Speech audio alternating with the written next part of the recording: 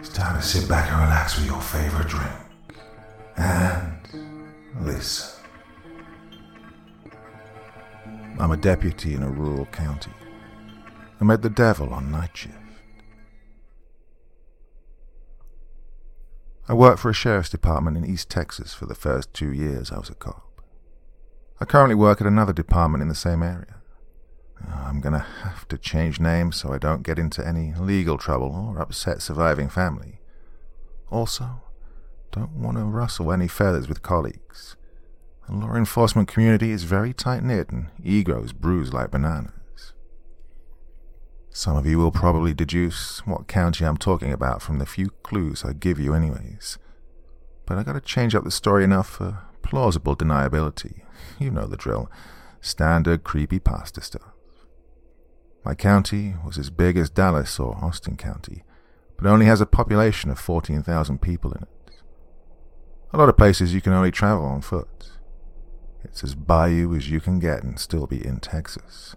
Creeks and rivers run through it like veins, proning the area to flash floods. The most common sight is tightly packed forest pushed up against black-top roads.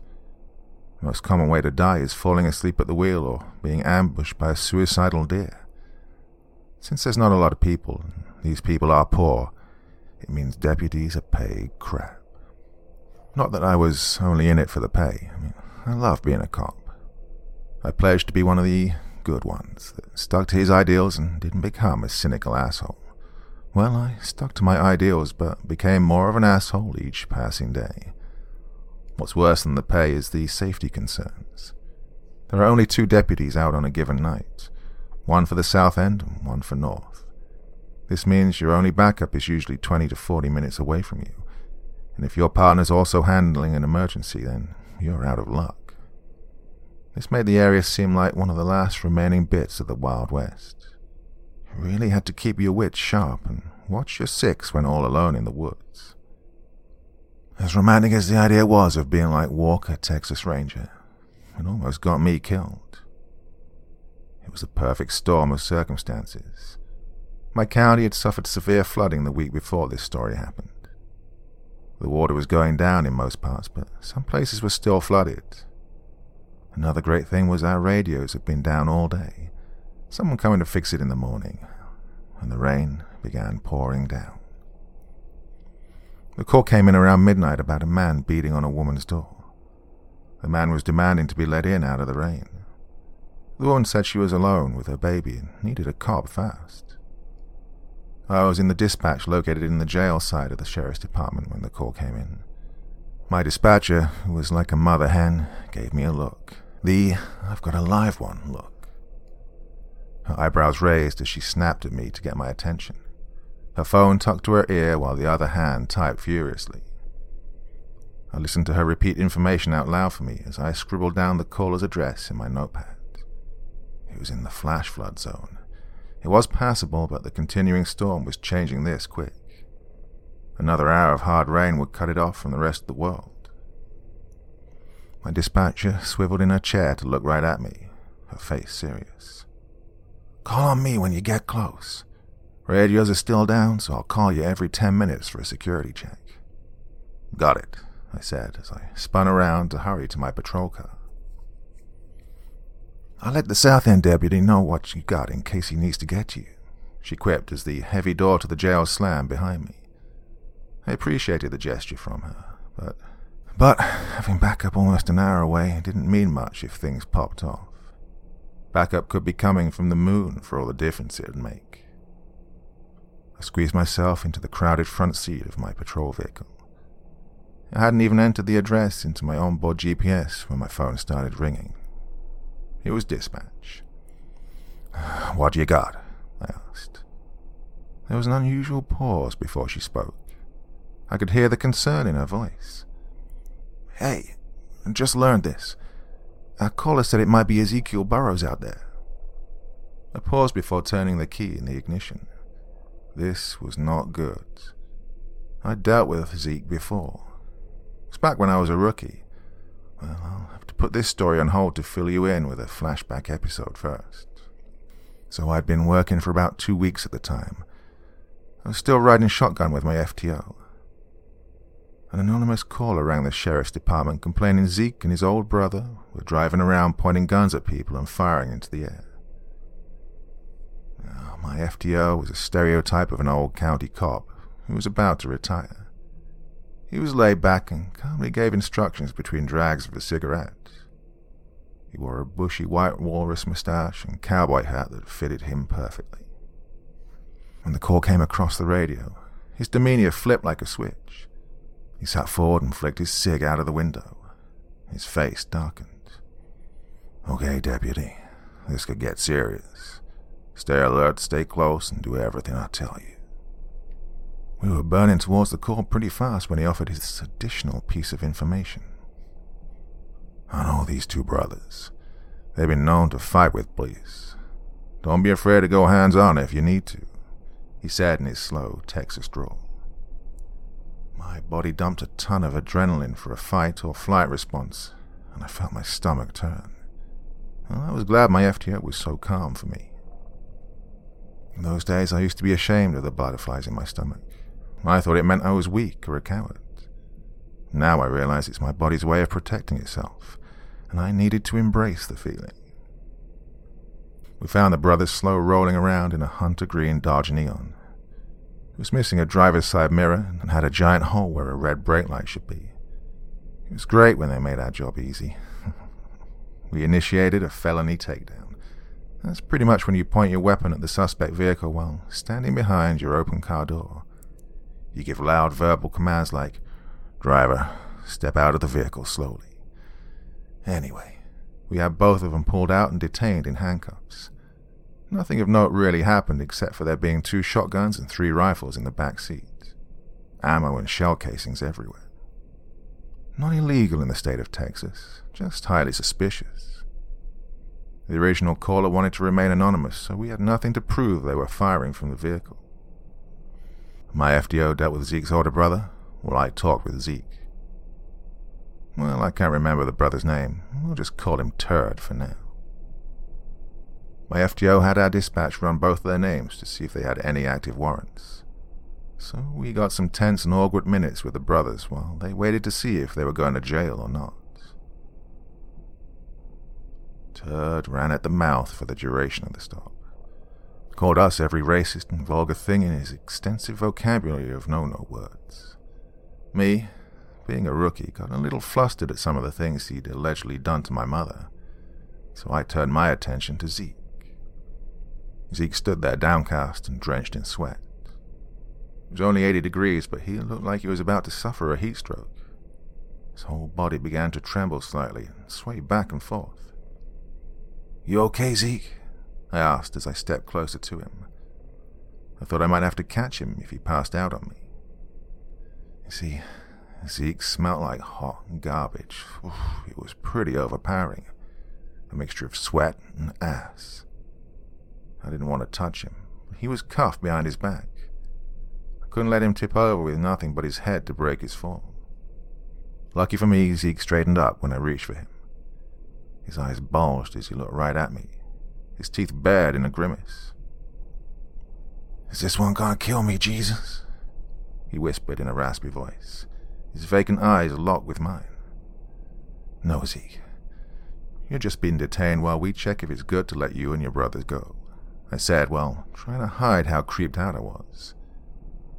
Zeke paused and tilted his head to the side slightly. A smirk touched the edge of his mouth as he nodded like he was in agreement with something. The next thing he said was something really strange. It's been a while since that day, so my memory is foggy, but I remember it being something like, "I'm supposed to tell you to remember my face during the massacre." "What?" I said as I turned to face him squarely. His brother must have heard the change in my tone of voice. He leaned over to yell past my FDO. Keep your mouth shut, Zeke. Let me handle these pigs." Zeke considered his brother calmly and replied, "You'll be all alone when you die, brother." Turd's eyes widened, and I saw pure fear flash across his face. He scoffed and tried to play it off by laughing, but I could see through his bravado. His brother scared him. Long story short, both brothers came back clear of warrants. The original 911 caller wanted to remain anonymous. This meant we had no witness to any alleged illegal activity. With nothing to hold them for, we let them loose. But I do remember one more creepy thing Zeke said. When they were uncuffed, the two walked back to their car. Turd went for the driver's seat, and Zeke went to sit in the seat behind him. "I'm your chauffeur now, bish?" Turd asked angrily. Zeke was staring at something in the passenger seat while shaking his head slowly. "No," Zeke replied coolly. "He's already sitting there. I'm not going to make him mad. He's been staring at you all day." Turd sent something muffled to Zeke and got into the driver's seat. As they drove away, I could see Zeke sitting in the back, half-turned and pointing at something beside his brother in the passenger seat. Before they pulled out of earshot, I could hear Turd begin to scream profanities at his brother. So that's the previously on the TV show of my life. That was my first run-in with Zeke. Now it seemed I was racing to him again years later. Zeke's little origin story always sat different with me. I never encountered him in person after that initial contact, but word of his exploits would always reach me. An elderly woman had her door kicked in by the two brothers. She was beaten and robbed. Didn't call the cops until a week later because her grandson made her. She was too terrified to give a witness statement, but the grandson told me the entire street knew it was Zeke and Turd. An outdoor birthday party cancelled when Zeke popped out of the wood and started firing a shotgun in the air. I spent the rest of the night trying to reel in a trigger-happy relative looking for Zeke in the woods. The caller we 90% knew was Zeke kept calling dispatch and threatened to kill the sheriff on recorded lines. He was mad his brother had been arrested. Problem was, Turd was arrested by a neighboring county, not us. It was evident Zeke was sliding further and further to the dark side. He was the Riddler to my Batman. I could never catch up with him. He just left problems for me to deal with. But now maybe I had him. I could physically put cuffs on him. My GPS said I was 10 minutes out from the caller's house. It's going to be a little longer because of the downpour. Visibility was low and I could feel my ride trying to hydroplane a few times. When I was about 2 minutes out, the road before me just seemed to disappear. The white lines just vanished as water flooded the road. Turning on my takedown lights didn't reveal where the high water ended, so I stepped out of my car to take a better look. In the darkness, all I could hear was the sporadic thumping of droplets hitting my raincoat and the mechanical back and forth of my wipers in overdrive. Before me was a flat plain of water rippling from millions of raindrops. Every few seconds, the area would illuminate with lightning, showing me the deep water continued around the bend in the road. My mind went back to the PS1 days of Silent Hill. First thing I did as a terrified fifth grader was try to leave the town, only to find an endless drop-off in the dense fog. I had the similar feeling of dread now, but this time it was an impromptu lake and not a cliff, and I was running towards the danger, not away from it. I was weighing my options and considered letting dispatch know it was impassable. I was in a Charger, not a Tahoe. Maybe Zeke found somewhere else to stay dry, he hasn't broken any laws yet. My phone began to ring. It was dispatch. Before I could even say hello, I was met with, "You there yet, deputy?" "I'm around the corner. Look, He's back," my dispatcher half shouted. "She's saying he's kicking the door and beating on the windows. I can hear him threatening to hurt her in the background." At this moment, only one course of action was clear. I guess I'd be swimming if I had to. I slowly but steadily submerged my vehicle into the dark waters. I was praying it wouldn't drown out as the waters rose to about 2 feet high around me. Water began seeping in from the bottoms of the doors as I made my way around the bend in the road. I could see land before me as I began to get more traction and pull up out of the water. I gassed my vehicle to give it one last lurch to exit the water and spin out into the muddy road. I hit the brakes to get a quick layout of my surroundings.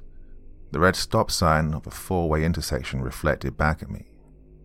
I was now in a small residential community. My GPS told me the caller's house was across the intersection and 3 houses down on the left. It was hard to see it through the downpour, but I could see the road disappear under the water again. I got out and began to walk. I wasn't going to risk getting my car stuck and trapped in the driveway. As I sloshed forward, tension began to build in the back of my neck. Silent lightning would periodically illuminate me in a sea of ripples. A cold feeling surrounded my thoughts. A black hole opened in my stomach, sucking all the confidence from me. This was new. I'd been scared before, but fight or flight always set in with a burst of nervous energy. But this was surreal. I felt like I was dreaming. I felt dread. I felt alone. I was in water up to my knees when I reached the yard. I finally got some higher ground the closer I came to the front door. I squished around to my left and my right, checking the sides of the house. The house was a double-sized trailer elevated 3 feet off the ground on stilts. I had to walk up the steep stairs to knock on the door. "Sheriff's Department," I yelled over the rain. I jumped back down with a splash of the narrow steps and scanned the darkness. I had heard rumbling at the door as it opened a couple of inches.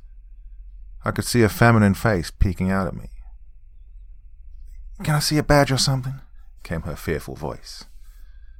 I cocked my head at this before I realized I was completely covered in my yellow wired-up raincoat. I unbuttoned my trench coat and shone my flashlight on my badge and duty belt.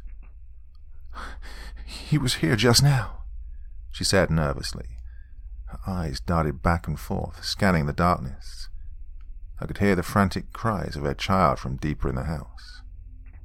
"Lock the door, but stay by it for me. I'll check around back, so don't worry if you hear me making noise back there." I waited till I heard her lock the door before pulling out my gun and circling around to the left. I circled round the whole house slowly, making the corners with deliberate slowness. My small but powerful flashlight held at the center of my chest with my gun at low, ready. The entire perimeter of the house checked clear. My head was on a swivel, checking the thick forest pushing in from the darkness. I even checked her small car, pulled on the doors to see if they were left unlocked. There was nothing suspicious. He was gone. But I felt eyes on me. The cold dread sat heavy in my stomach, making me slightly nauseous. I could feel a nervous tingle at the base of my skull, making me want to turn my head frequently. Then the obvious realization hit me, causing an extra punch to the gut. He was under the house. It was 3 feet off the ground. My dumbass had been walking around him. I was standing with my back a foot away from the house. I immediately dropped to one knee with a splash and twist to aim my weapon and light under the house, my mind half expecting the jump scare from Zeke, akin to the scene where they first show the xenomorph in the vents on Alien. My finger slowly loosened off the trigger as I saw nothing but interlocking planks of wood, cobwebs, and more darkness. I couldn't see fully under the house because it had been used to store old junk like a lawnmower, sandbags, and old bicycles. I stared intently for a while, trying to make out a human form. Every time I moved the blinding beam of light, it caused dark shadows to dance underneath, mimicking movement. I wasn't satisfied that he wasn't under there, but I couldn't see a damn thing. I backed away from the house and began to think. He was near, and he was probably watching me. I comforted myself with the realization he was scared of me, and I had a captive audience. He was either under the house or waiting in the forest, trying not to make a sound by running. "Zeke," I projected my voice with as much authority as I could. This is the sheriff department. We know it's you out there. I did a 360 scan around me with my flashlight as I slowly continued. You haven't broken any laws yet. Go home now, and that's the end of it. If I have to come back, you are definitely going to jail. I promise that. As I finished my speech, I let the silence hang in the air for dramatic effect. Thunder rolled in the distance to punctuate my seriousness. Feeling confident in my ultimatum, I sloshed my way back to my patrol car. But don't get me twisted, dear listener. I'm not inept or cowardly. No, I had a plan, and leaving was a ruse. When I got to my car, I called dispatch to tell her the plan. I told her to let our caller know I was going to drive back to the stop sign down the road and dark out to wait for Zeke to return. Soon, I was back in my car with all the lights out, staring down the dark road towards the house. As I sat in the darkness listening to the chaotic storm envelop me, I checked my phone. Only 10 minutes had passed, when I swear it had been an eternity. The strange dreamlike feeling flooded over me again. I had a quick thought telling me I never should have gone to the house in the first place. I'd been just sitting here imagining the whole series of events that had just passed. Unsure, I patted my ankles to see if they were still wet. They weren't. I'd never trudged in the water to check on the scared mother. But I remembered doing it. I don't know. Things are so foggy. I had the sudden urge to cry. Didn't know why. I just felt scared, so alone. Nothing made sense. I fought back a sob. A harsh voice spoke to me, cutting through my confusion like a poisoned knife through my brain. It said I should just end it. I should just use the tool holstered on my hip. God, I put my head against the coolness of my window. Hot tears ran down my face as my hand fumbled with the retention locks on my holster. The coolness of the window was my only relief before the end. Good thing it was snowing. The snow always made me sad as it formed a white coat of ice on my windows. Wait, what? Snow? In Texas? I jolted with a gasp in my seat, as if waking from a dream. Maybe I was. A micro-dream. I had had a couple of those in Marine Boot due to sleep deprivation. But why had it happened now? I shook my head vigorously to get my bearings back. The dark thoughts fled from me. I realized the power on the street must have gone out while I was in my reverie, because no light was coming from any of the houses. Visibility was zero, and the storm was a deafening cacophony by now. Alone with my thoughts in the darkness, I doubted my plan. I'd had enough of my mind playing tricks on me, and wondered how long I should just sit here like a creeper until I had to go back to regular patrol. My phone lit up, and I jumped to answer it before it could even ring. I immediately recognized my dispatcher's voice, but it sounded too far away. "He's back. Right now, Her voice cut out, and the call drop noise chimed in my ear. Yeah, sometimes the cell towers were spotty out here, especially during storms. Now I had a useless phone I couldn't call backup with. My only hope was that my dispatcher would get my partner rolling my way. He was around 30 minutes to an hour away, remember. As I slammed my door behind me and began slogging through the rain, I thought to myself, on nights like this, I knew the future. I could just imagine the darkest timeline of events, and it would happen. The thought of my cell phone crapping out had been a whisper in my mind since the night began. I didn't bring it to the forefront of my thoughts in hope it wouldn't manifest, but it came true along with all the other bad vibes of the night. I prayed no more latent fears would come to fruition, especially the deepest fear we all have suppressed every time we wear a badge. I was splashing through the mini ocean leading up to the front porch when I heard the screaming of the child. Not the normal screaming of a fussy infant, but a sharp, raspy scream. as if the child's throat was hurting from the exertion. Out came my gun again as I quickly ran towards the steep stairs.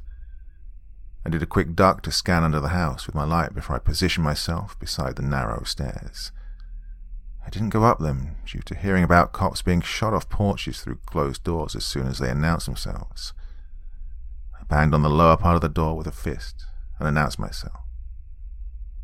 I waited a beat for an answer or a gunshot. None came, so I weighed my options. I didn't have consent or a search warrant, but what I did have was good old exigent circumstance. Oh, exigent circumstance is what firefighters use to kick your door in when they smell smoke. As long as I believe danger is on the other side of the door, I can ram it in. The baby's screams became choking coughs, and I heard something thump loudly inside. I hopped up the stairs and prepared to launch my shoulder into the door. A tiny voice in my head urged me to see if the door was unlocked. It should still be locked from last time, but I tried it anyways. It opened a crack, and I was hit with an awful stench. The closest thing I can compare it to is someone with a severe sinus infection waking up with morning breath, having eaten rotten eggs, and they blew it in your face. I pulled my head back to see a bulging eye staring at me from the top corner of the door. But this eye reflected like a cat's or a raccoon. It stared down at me with a dotted purple. In the split second before I kicked that door open, I could see the eye glint with purple and then retreat. I could hear a growl of a dog as the door swung open to the darkness within. My flashlight and my weapon swung around frantically searching for a dog or tall intruder with red eyes. I saw nothing but a living room. TV to my right, couch to my left, counter in front of me separating the living room from the kitchen. I could hear the child screaming and coughing from the hallway to my left. I took a couple of tentative steps towards the cries when a figure rushed out of the hallway towards me. I let out a yell and leveled my Glock to fire. I thank God I froze for an instant instead of shooting reflexively. In that split second that followed, I saw the mother with her head tilted sideways and her eyes rolled back. Her arms were trailing limply behind her as she fell. I sidestepped out of her way, and she crumpled to the floor beside me with a thud. In hindsight, maybe I should have caught her. But maybe part of me knew she'd been thrown, so I kept my weapon aimed down the hallway. Or, that's what I tell myself anyways. The hallway was only 6 feet long. A bedroom to the right and left with a bathroom in the middle. I'd been in countless trailers with this layout. The bathroom door was closed, so whoever threw her could be to the right or the left taking cover. I could see both of the doors were open. I spared a glance down at the woman. She was on her side facing me. Young and attractive, she was only in a light shirt and underwear. Her eyes were open, and she was breathing in quick, short bursts. Her eyes had a trance-like stare, and I could see her skin glistered with a layer of sweat. I couldn't see blood or any physical injuries on her. She reminded me of a fish taken out of water, slowly dying. When I returned my gaze to the hallway, my brain couldn't make sense of what I was seeing. It appeared the hallway had gotten longer. Where my flashlight had once illuminated the bathroom door, now there was only pitch blackness. I moved my flashlight back and forth to reveal the darkness was a fixed object, like a cloud at the lip of the doorway. Even as I squinted and tried to grasp what I was seeing, the darkness seemed to grow closer. It leaked out like a fog into the living room. The doorframe faded to blackness, then the walls around it, then parts of the couch beside it. The best way I can explain it is, it looked like the world in front of me was disappearing, being swallowed by the void. The dark reached out across the room to flood after me. I looked down to see the world drop off into nothingness about a foot away from me. The bare legs of the woman laying beside me had already been consumed by it.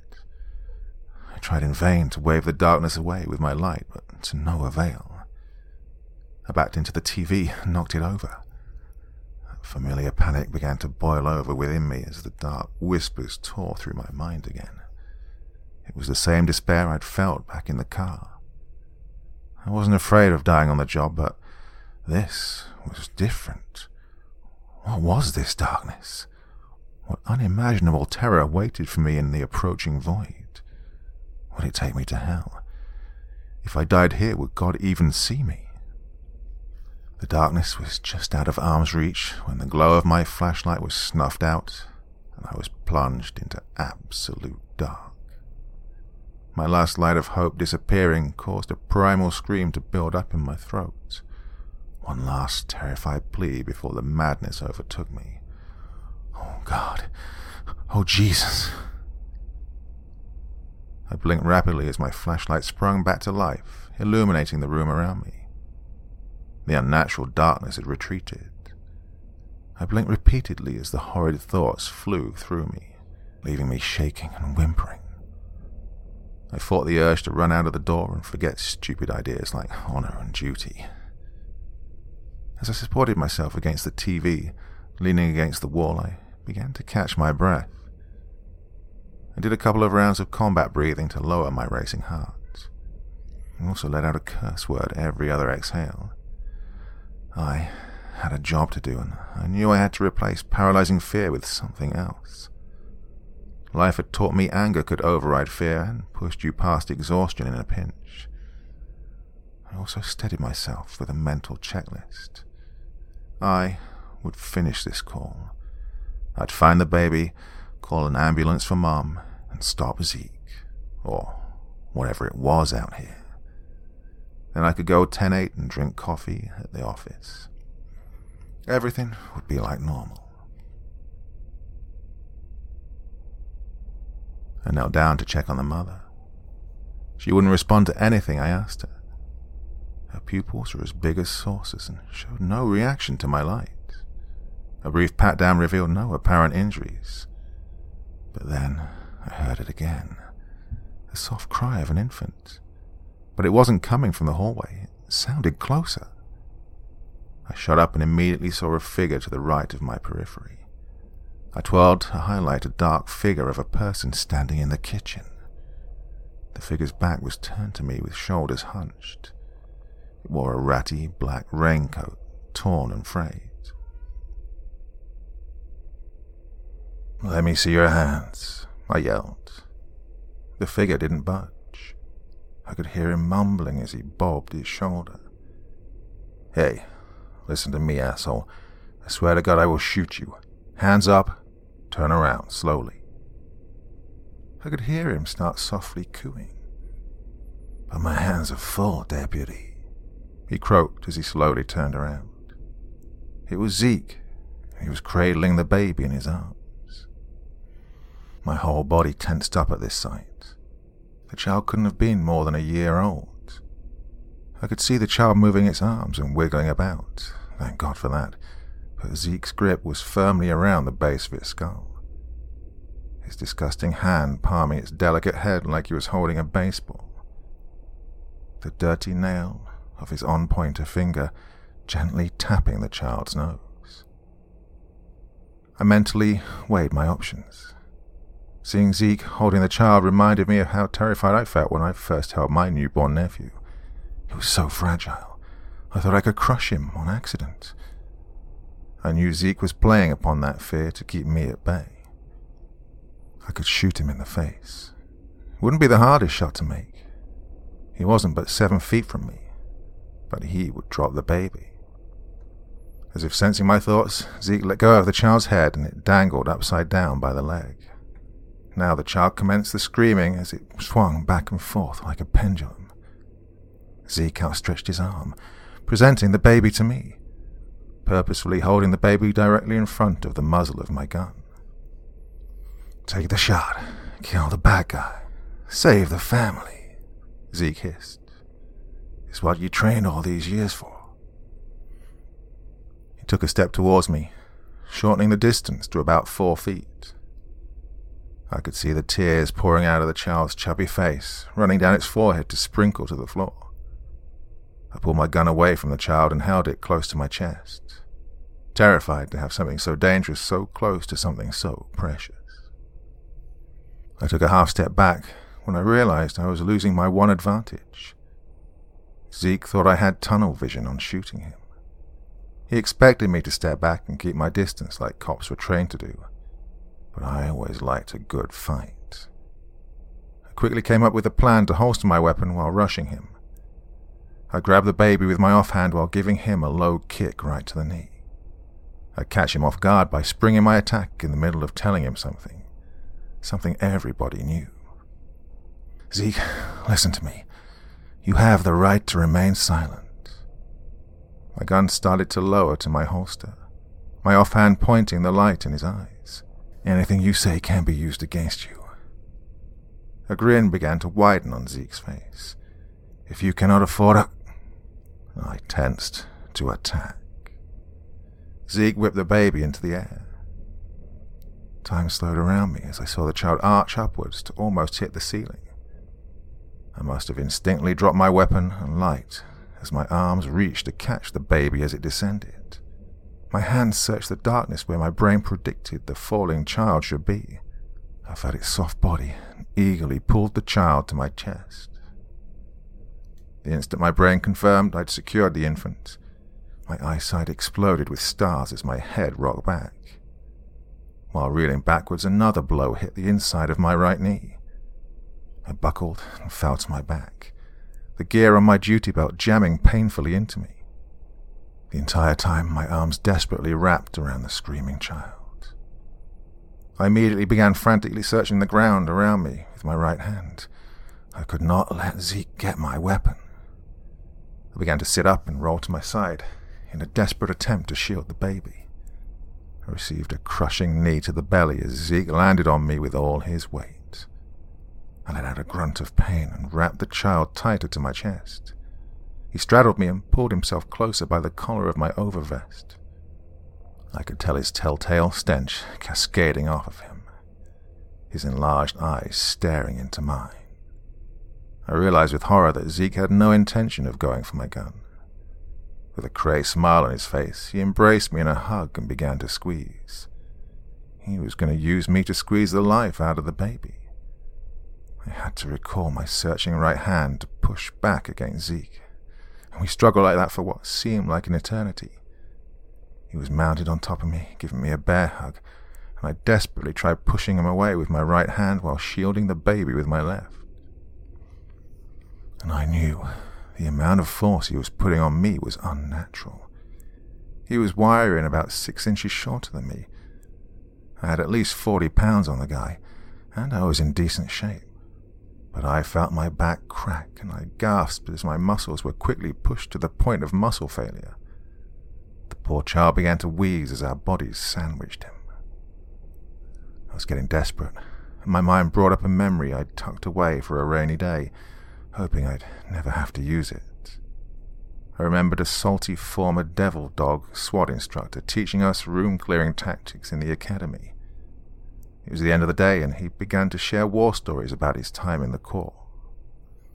Most people don't know the quickest way to kill someone is putting your thumb right through the bad guy's eye socket, he'd said with a wicked smile, mimicking the action by thrusting his gnarled thumb with a quick jab.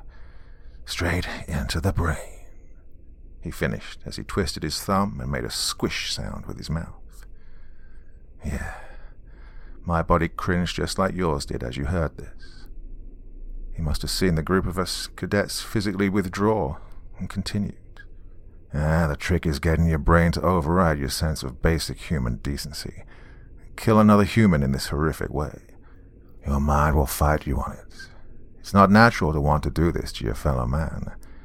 Even now that you know it, you won't be able to do it when the time comes. Well, I was used to the mind games and hazing from alpha military types, trying to scare us into quitting. I thought on what he'd said that day, unsure if I could kill a man or maim someone in such a horrible way. I would have to exhaust all other options. But now, as I lay on my back, my body failing, and a child being crushed between us, I had to dig deep to survive. Zeke blinked for the first time during this whole confrontation. A look of realization passed over him. He grinned even wider as he began to chuckle. He released me from his hug and quickly grabbed my head with both hands, his thumbs moving from my eyes. I closed my eyes as I felt his dirty thumbnails scrape across my eyelids. Panic leapt inside me as I realized what he was doing. Even though my eyes were closed, I had a mental picture of where he was, and my right hand struck out, and my thumb pierced through something soft and warm. A warm liquid immediately engulfed my hand and splashed across my face. I didn't realize I was screaming until the copper-tasting liquid poured into my mouth. I could taste what it was, and I knew what I'd done. But I had to open my eyes to see. Zeke's grip had slackened enough for me to open my eyes to peek at the damage. Sure enough, my thumb was deeply embedded in Zeke's eye socket. He still grinned maniacally at me as blood oozed out of him. I pushed him up and away from me as I bucked and twisted frantically. He finally rolled off to my left, and my thumb came free from him. I heard him kicking and thumping away from me as he retreated into the darkness. I sat up with the child and quickly searched to my right for my gun. I found it and snatched it up quickly and then scanned the room. I couldn't see Zeke, so I scanned back and forth repeatedly. The child resumed its deafening scream, and I could feel my heart pounding through my entire body. After a couple of moments of pointing my weapon at the dark and cradling the child, my mind began to work again. I noticed how strange my weapon felt in my blood-covered hand, and I noticed the screaming baby sounded loud and healthy, and I noticed we were both alone. Alone. The child's mother was missing. I sat there, overwhelmed, but first things first, I had to deal with the infant in my arms. Retrieving my light, I slowly stood and searched the room for a safe place to lay my screaming bundle. I settled with placing the baby on the floor and building up a pillow fort around it with throw pillows. I could feel precious seconds being wasted. As much as I wanted to stay with the baby, the longer Zeke was alone with the mother, well, with trepidation I stood to face the hallway. Zeke must have taken her back there.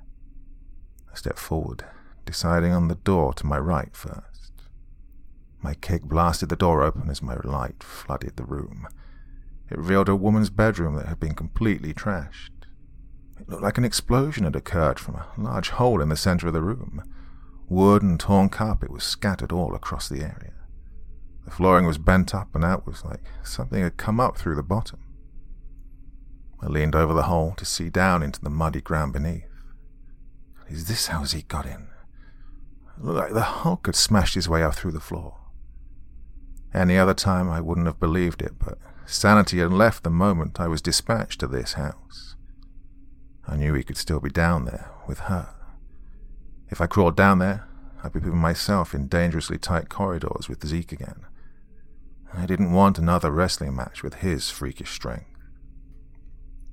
A bolt of lightning crashed somewhere close, the bright strobe outlining a tall figure outside the bedroom window. I looked up to catch only a glimpse of it before it vanished, but it was a tall, imposing humanoid figure of blackness with purple reflecting eyes. It must have been 10 feet tall, pressing its hands and face against the other side of the glass. As quickly as I saw it, it winked out of existence, only after the image of it in my mind. I shuffled around the hole to look out the window. Standing further out in the backyard was a group of shadows. I didn't have to wait long for another lightning strike to illuminate the night. What the light exposed hardly surprised me, but it made me shudder anyways. It was Zeke, soaking in the rain, his outstretched arm holding the mother up by the back of her neck to face me. The unnatural ease in which he held her outwards was as effortless as he had held the baby. It was as if he was presenting her to me. A twisted grin dominated his bloodied, one-eyed face as she hung limply. He beckoned me with his free hand to come, before turning curtly and strolling for the woods with her. I spat a curse at him as he faded into the trees. I had to get her back. I couldn't care less if he got away in the end, but I couldn't live with my final memory of her being taken by that grinning Cyclops. He'd sought her out this night, and I had to stop whatever morbid plans he'd had for her. I ran back into the kitchen and located a back door. I flew out into the cold rain, jumping down the slick steps and sprinting towards the woods. I could see where the foliage parted to make a small pathway. This was around the place I'd last spotted Zeke, so he must have taken it. Once I hit the tree line, my momentum almost came to a stop. The water sloshed up to my knees as I took heavy steps forward. After trudging a few yards into the woods, I spotted a glimpse of movement pulling away from me. Every time I thought I'd lost Zeke's trail, I'd see him slipping further into the darkness, dragging the poor woman with him. My legs burned as I forced myself forward through the deep foliage. I tried to keep Zeke in my sights through the blinding trees and vines. I don't know how long I chased after him. Time did its weird thing again. I fell into a fugue state of desperation and exhaustion. All I knew was I had to keep moving forward.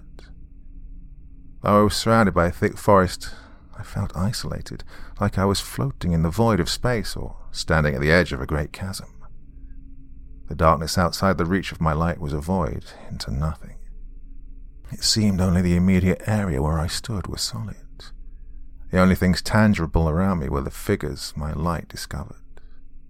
As soon as I moved past the ground I stood on, or my light passed by the surroundings, the matter returned to nothing. I could fall into the abyss and never be heard from again. Another soul lost to the forest. How long would it take before people noticed I was missing? Maybe it would be deemed important enough for a small local news report. My sheriff might call in reserves and troopers to have the woods search for me, but after a couple of weeks it would be called off. Too expensive to keep up. I know because I've seen it happen a couple of times. I would just be gone. No one would really know that I'd been swallowed up by despair, that I had glitched out of this reality to be forever falling in darkness. In my grim reverie of stalking after Zeke, I was vaguely aware of something shadowing me. From my peripherals, I catch the dark figure with purple eyes keeping pace with me. I could smell the stink of BO and bad breath wafting around me. I wanted to turn my head and face the creature directly, but was too afraid of losing track of Zeke. He was pulling further and further away from me as my body screamed for rest.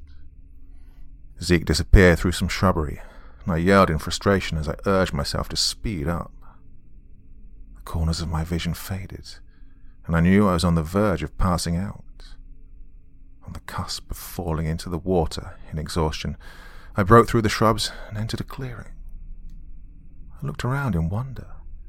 A perfect circle with a 30-yard diameter. In the middle of the clearing stood an old tree stump, jutting 3 feet out of the water. I could see a small sapling shooting out of the dead tree, its skinny branches reaching about 15 feet above the water. With a flash of lightning, I noticed Zeke standing next to the tree, holding the slumping woman by the collar. He had his hand reached up, playing with something swinging from the tree. As I stumbled over, I could see it was a noose. Something old for something new, Zeke proclaimed loudly, still focused on the noose. This is what my Jesus demands. The way he said, my Jesus, made it clear it wasn't the Jesus Joel Osteen was peddling. He finally turned to face me. With an effortless and fluid motion, he hoisted the limp woman atop the tree stump. It's got to be something sweet, he says.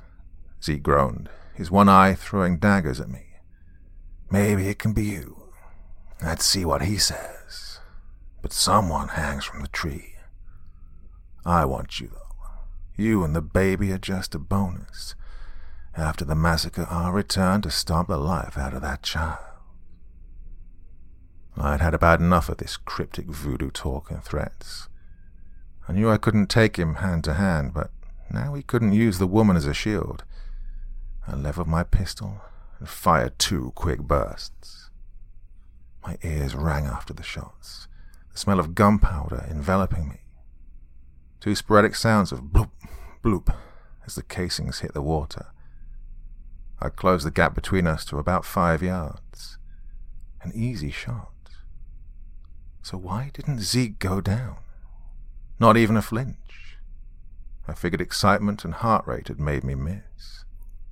So in anger, I squeezed off 5 more rounds while marching towards him. It felt like I was shooting through a shadow. He just stared at me with his cyclops eye. And when I came to about 7 feet, I stopped. We stared at each other for a while, him glaring while I breathed raggedly. The only movement was the downpour around us. I knew I was out of options. It began to dawn on me I was going to die out here with the girl. We were both going to die, and I couldn't save her.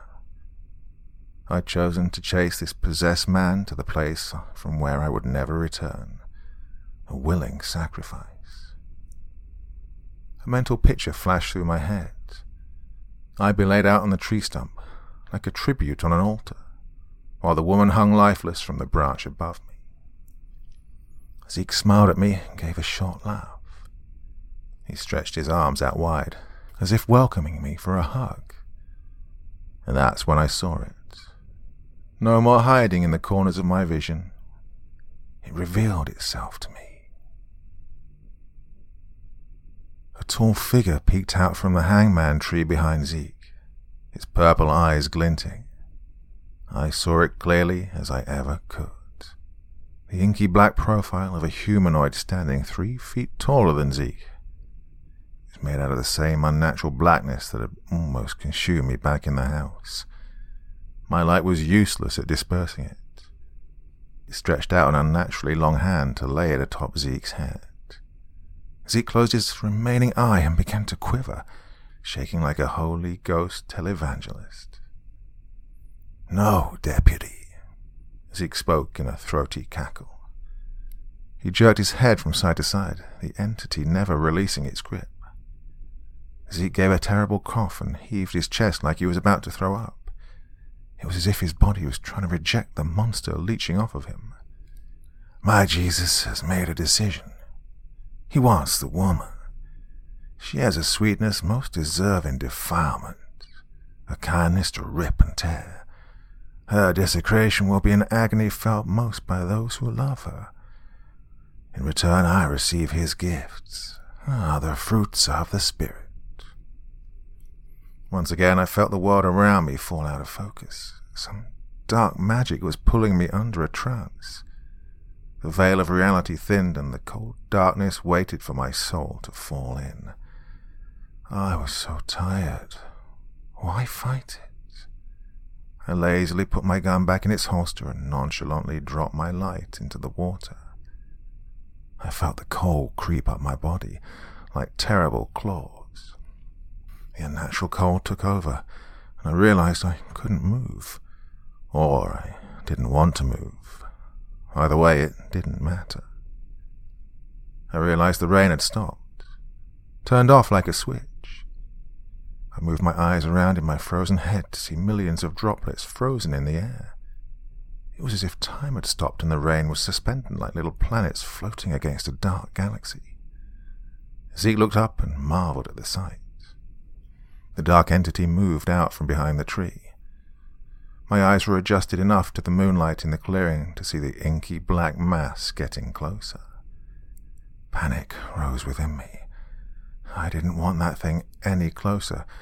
Not to touch me. I just knew if it touched me, it would be the most violating thing ever. But I still didn't move. It was useless to resist. The darkness was inevitable. It lowered itself in front of me, its glinting saucer eyes staring into mine. And of course, that overwhelming smell followed. It reached out a pitch-black hand to lay on top of my head. When it touched, a jolt of energy shot through me. I could feel its hate, its disgust towards me. But it wasn't just me, it was everything, even Zeke. Zeke was just a means to an end. A plaything used to spread wrath and to hurt others. But then, the real event started. As I stood there dumbstruck, it showed me things. I saw the woman standing. It told me her name was Elisa. She wore the same blank look that I had. And then realization flooded back into her face. She blinked rapidly and began to whimper. She made eye contact with Zeke, with me, then the dark figure. Her eyes bulged as if pleading for escape. What followed then, I am not sure of. Time was hard to measure, but it felt like an eternity. I don't know if it was real or I was in a trance. Maybe it was a little of both. Both of us locked away in cracks in reality. This crack that let the darkness in to infect and corrupt. I stood motionless with tears streaming down my face as they tortured Elisa right in front of me. Zeke ravished her in countless ways with the entity hovering closely over his shoulder. Knives and cutting instruments would be handed to him out of the dark mass of the thing. They committed acts of violence which I will never repeat, never describe. But I could see Elisa felt all of it. She would scream through gritted teeth, her eyes bulging so much it seemed as if they would pop out. At the end of the mutilation, Elisa always ended up hanging from the noose. In a malicious display of sadism, Elisa would be granted the use of her desecrated body. She would thrash around and weakly try to free herself from the rope around her neck. But she never got free. But right before she stopped struggling, the scene would reset, jump back in time, and she would be completely healed and standing there in the water, trapped in her own body, waiting for the ritual to begin again. Don't know how long it went on. Maybe hours, maybe days. Time had no meaning. As the macabre show played out on repeat again and again, I began to lose hope just as assuredly as Elisa must have. I'd given up. I had failed. I was a fool and deserved this cruel fate. I maybe even deserved worse. No, I deserved worse. It was this self-defeating statement that turned out to be my salvation. The lifeline to pull me out of the bottomless pit that I was sinking into, but at first it was just another arrow to my heart, another stone tied around my feet. I did deserve worse. It should be me up there. I'd taken the job to help people like her, and how I had failed. Standing on the sidelines watching this mother be assaulted on repeat. I had no kids, I was just a single, useless man. Nobody would really miss me. Not like her. Yes, I should take her place. This thought sparked through my mind like lightning. It was my job to stand in front of the innocent when the wolf came. Zeke spoke of sacrifice. Yeah, I could take her place. Maybe find some semblance of honor for my pathetic actions. I felt a warmth begin to grow inside of me. Zeke had cut Elisa hundreds of times and now led her to step on the stump so he could put the rope around her neck. I didn't know what was happening at the time. My brain was still caught in a feverish cycle of self-hate. Wanting to take her place, hating it was her instead of me. I began to regain control of my body. I moved sluggishly towards Zeke, but he was too preoccupied with Elisa. I saw the entity spin around to face me, its eyes somehow bigger. I let out a deep growl that reverberated in my brain, but it did not attack. Zeke had fastened the rope around Elisa's neck and stepped down to admire his work. Elisa let out an audible whimper as tears flooded her eyes. She knew what was coming. Maybe she prayed she'd be allowed to die this time. "Jump," Zeke said, grinning through his teeth. Elisa stepped off the stump and began to choke. her legs kicking slightly as she swung back and forth. I noticed she didn't even attempt to remove the noose. She had given up. "No!" I screamed as I shouldered past Zeke.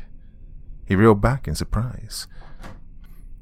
I ran up and grabbed Elisa's legs and lifted, taking the strain off her neck. "Oh, let me do it. It needs to be me, not her, not her!" I screamed with insane fervor. It took Elisa a moment to realize I'd finally come to her aid. I screamed for her to take off the noose. She began squirming and pulling at the rope around her neck. I lifted her up further and stabilized her enough to remove the rope and topple us both over into the water. The cold of the water completely knocked my body out of its sluggish stupor, but my mind was still all haywire. I pulled Elisa out of the water and leaned her against the tree trunk. She stared back at me and began screaming as she wrapped her arms around me. She hid her face in my chest and refused to even look up at the monsters. I could feel her body quivering against mine as she continued to let out muffled screams. I tried to turn to face Zeke, but Elisa held me too tight, so I just looked over my shoulder. I noticed it was raining again. Time was unfrozen. "No, take me instead," I pleaded. "She's had enough. She's done. I'm a willing sacrifice. Let her sins be mine." I don't know where that last sentence came from. Divine intervention? I just don't know. My mind was still in a tailspin of misery. All I know is the entity didn't like it. I heard a loud, unnatural yell. A bark, a growl. The closest thing I can compare it to is a mix between a baboon and a jaguar. It was terrifying, and I knew it had come from the tall shadow. As if it was a command, Zeke started raining blows down on my head, pounding hammer fists over and over. I squeezed Elisa closer to shield her from the blows. I could take the pain. I wanted the pain. Zeke then tried to pull me off of her, but I held on. And that's when I realized Zeke had lost his strength. His blows hurt, but they were the blows of a normal man. He couldn't even pull me away from Elisa. A small beacon of hope bloomed in my soul. Zeke began cursing me. Hopefully he was reading my mind as I thought the most heinous things about him. But then he reached for my gun on my hip. I have a level 3 retention holster, meaning you have to press a button, hold it down, and rock it forward to release the gun. It takes practice, but Zeke manipulated it so smoothly and immediately pulled it away from me. I half turned to face him, still shielding Elisa away from him. Zeke huffed and pointed my gun at me with a shaky hand. "You would die for her, pig?" he screamed at me. "Yes, you backwards inbred," I spat in defiance. I had already accepted my fate. If I was to die, at least it would mean Elisa would survive. One honorable thing during a life of failure. "I'll kill you, and I'll kill your girl anyways," Zeke shrieked. I closed my eyes and waited for the hot bullets to pierce my body. Oh, what does it feel like being shot? Will he make it quick or go for the head? Closed casket for sure, but the shots never came. 10 seconds felt like 10 hours before I opened my eyes. Zeke's face was one of confusion. His body quivered as his eye twitched around in its socket. That's when I finally noticed the entity had placed a hand back on Zeke's head. Zeke gritted his teeth and let out a huff of frustration. It didn't take long for me to realize Zeke was frozen, like Elisa had been. "Let me do it," Zeke begged. The muscles in his neck strained and his outstretched arm twitched. I could tell Zeke desperately wanted to put the required pressure on the trigger to blow my face off. He tried to look at the entity even though his head couldn't move. The creature was just inches from him, just outside of his field of vision, and began to whisper in his ear. Zeke's expression transformed from anger to fear. "No, we had an agreement," Zeke pleaded. His hand sprung open and dropped the gun with a splash. and now his expression turned to anger. "You forsake me, you liar! I still have time. I still have power. He's just a damn idiot. I'll get you the girl." The entity shot another hand into Zeke's chest and let out a sharp hiss. Zeke's face contorted in pain, and he began to cough. The shadow creature grew bigger, towering over him. Slowly it pulled him into its dark mass, enveloping him completely. Zeke began to cry out in high-pitched yelps as his body disintegrated into the blackness. It looked like he was bent over backwards, with the entity pushing him inwards by the top of the head. Before his head was consumed, he looked at me and begged, "Just a little more power. Let me kill this cop." And then Zeke's head was pushed in, and he was no more. Only the looming shadow creature with the purple, glinting eyes. I cradled Elisa's drenched and shaking body tightly. I tried to meet the creature's piercing stare, but it was just too much. It projected so much anger into my heart. I knew this must be the end. At least Zeke wouldn't get the satisfaction. But I didn't know what untold horrors the creature would perform on me. Maybe I'd be taken away like Zeke, locked away within this unholy creature. Just leave her," I said. The entity just stared back silently, the rain wiping around it. Then I heard a deep rumbling coming from within it. Was it laughter? It was. A wicked sound. It began to back away from me as the deep chuckle continued. The thing made it to the edge of the tree line, and all I could see was its reflecting eyes floating in the storm. And just like that, it disappeared. Just like that, it was over. It took a minute for it to register with my rattled mind, but I knew in my heart it had left. The fog over my soul had lifted. I sat Elisa on the stump and stared up into the sky. The rain felt refreshing instead of drowning. I won't bore you with the after-action report or the mountain of paperwork that followed, but I fished my gun out of the water and I silently helped Elisa limp back to her house. Not a word said between us. What was there to say? Oh, and backup still wasn't there yet. The baby was fine, if not a little bruised, and the EMTs took Elisa to the hospital. She'd returned to a semi-catatonic state, not saying anything for about a week. She finally did start talking again, but she claimed she didn't remember anything. I consider that a mercy. She and her child went to live with her parents. They told me she had extreme night terrors every night, but quickly forgot them upon waking. Well, hopefully she can have a normal life for her child, but she will never be the same. No, evil had left its stain on her. I kept my report short and sweet. I wisely chose to omit the shadow monster and the hell dimension of torture Elisa was in. I left out the part about emptying 7 rounds into an unkillable demon-powered man. I just told the narrative of chasing Zeke out of the house and into the woods where I rescued Elisa. Oh, and Zeke may have an injury to his eye. It was too dark to tell how bad I'd hurt him. That same night, Zeke's brother died. He was in the papers the next day. He was locked up in the neighboring county. He'd suffered a heart attack in his cell. There was a whole investigation. The video showed him banging on the door and crying for help, but there was a big fight in another part of the jail, and nobody heard or paid attention to his cries as he died alone. I stayed with the department for another month. They put out a warrant on Zeke for burglary and assaulting a police officer, but I never expected him to turn up. Until one day, he did. My sergeant had come into the office with a big smile on his face. He let me know they'd found my guy. He said Zeke had been found on some hunting lease in a neighboring county.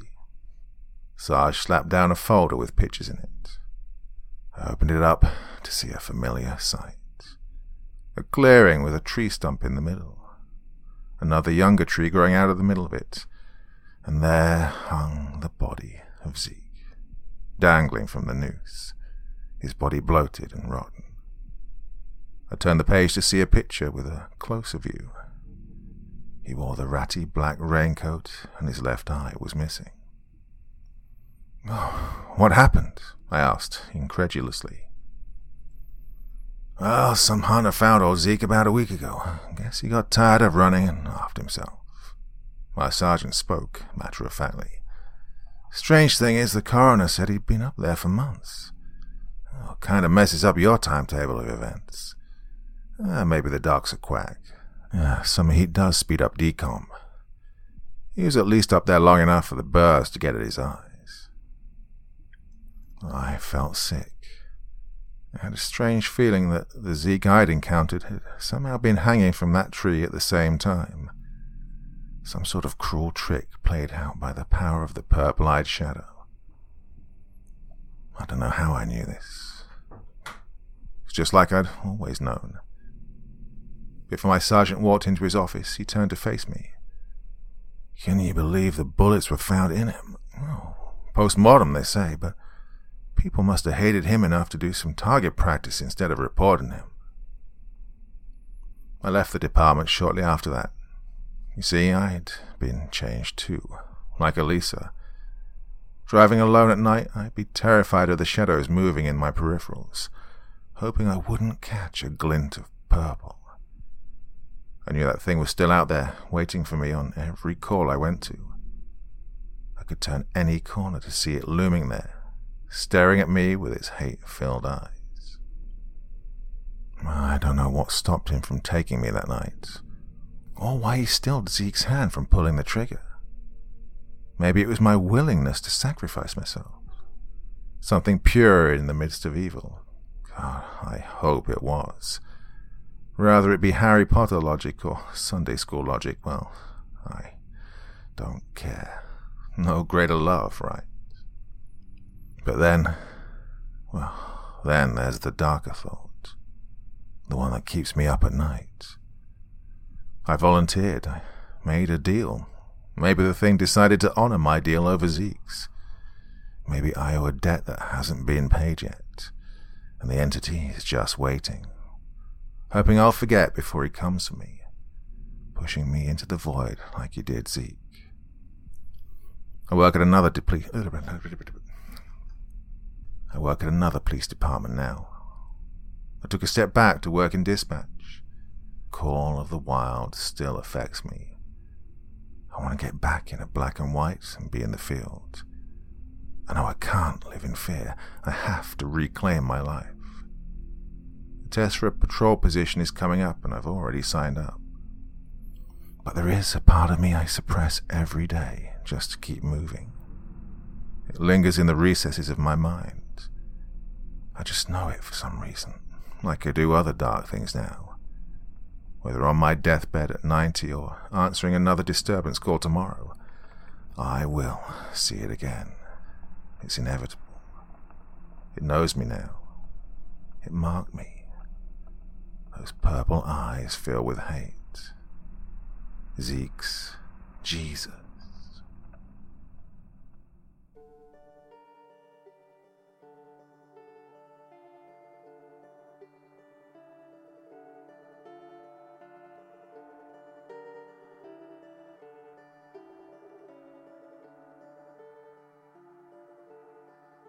Bloody hell, that was a bit messed up, wasn't it? What on earth do you think of that one? I do like these stories occasionally where the protagonist is not sure if they're awake or living a nightmare. It kind of makes for a very interesting sort of dialogue. But yeah, something about that one really piqued my interest, and I'm really, really delighted to have been able to read it for you. So yeah, here I am on Tuesday night. I should be on my other channel, shouldn't I? Well, I'm going to mix things up a little bit for the next week or two, as I've got a bit of momentum going with the longer stories. I like to do the longer stories here and shorter ones over on the second channel, so keep posted, because I'm not quite sure what's going to come up when. So I'll be over on the other channel tomorrow night anyway. You know what? That's enough for me for one night. Very, very sweet dreams, and bye-bye.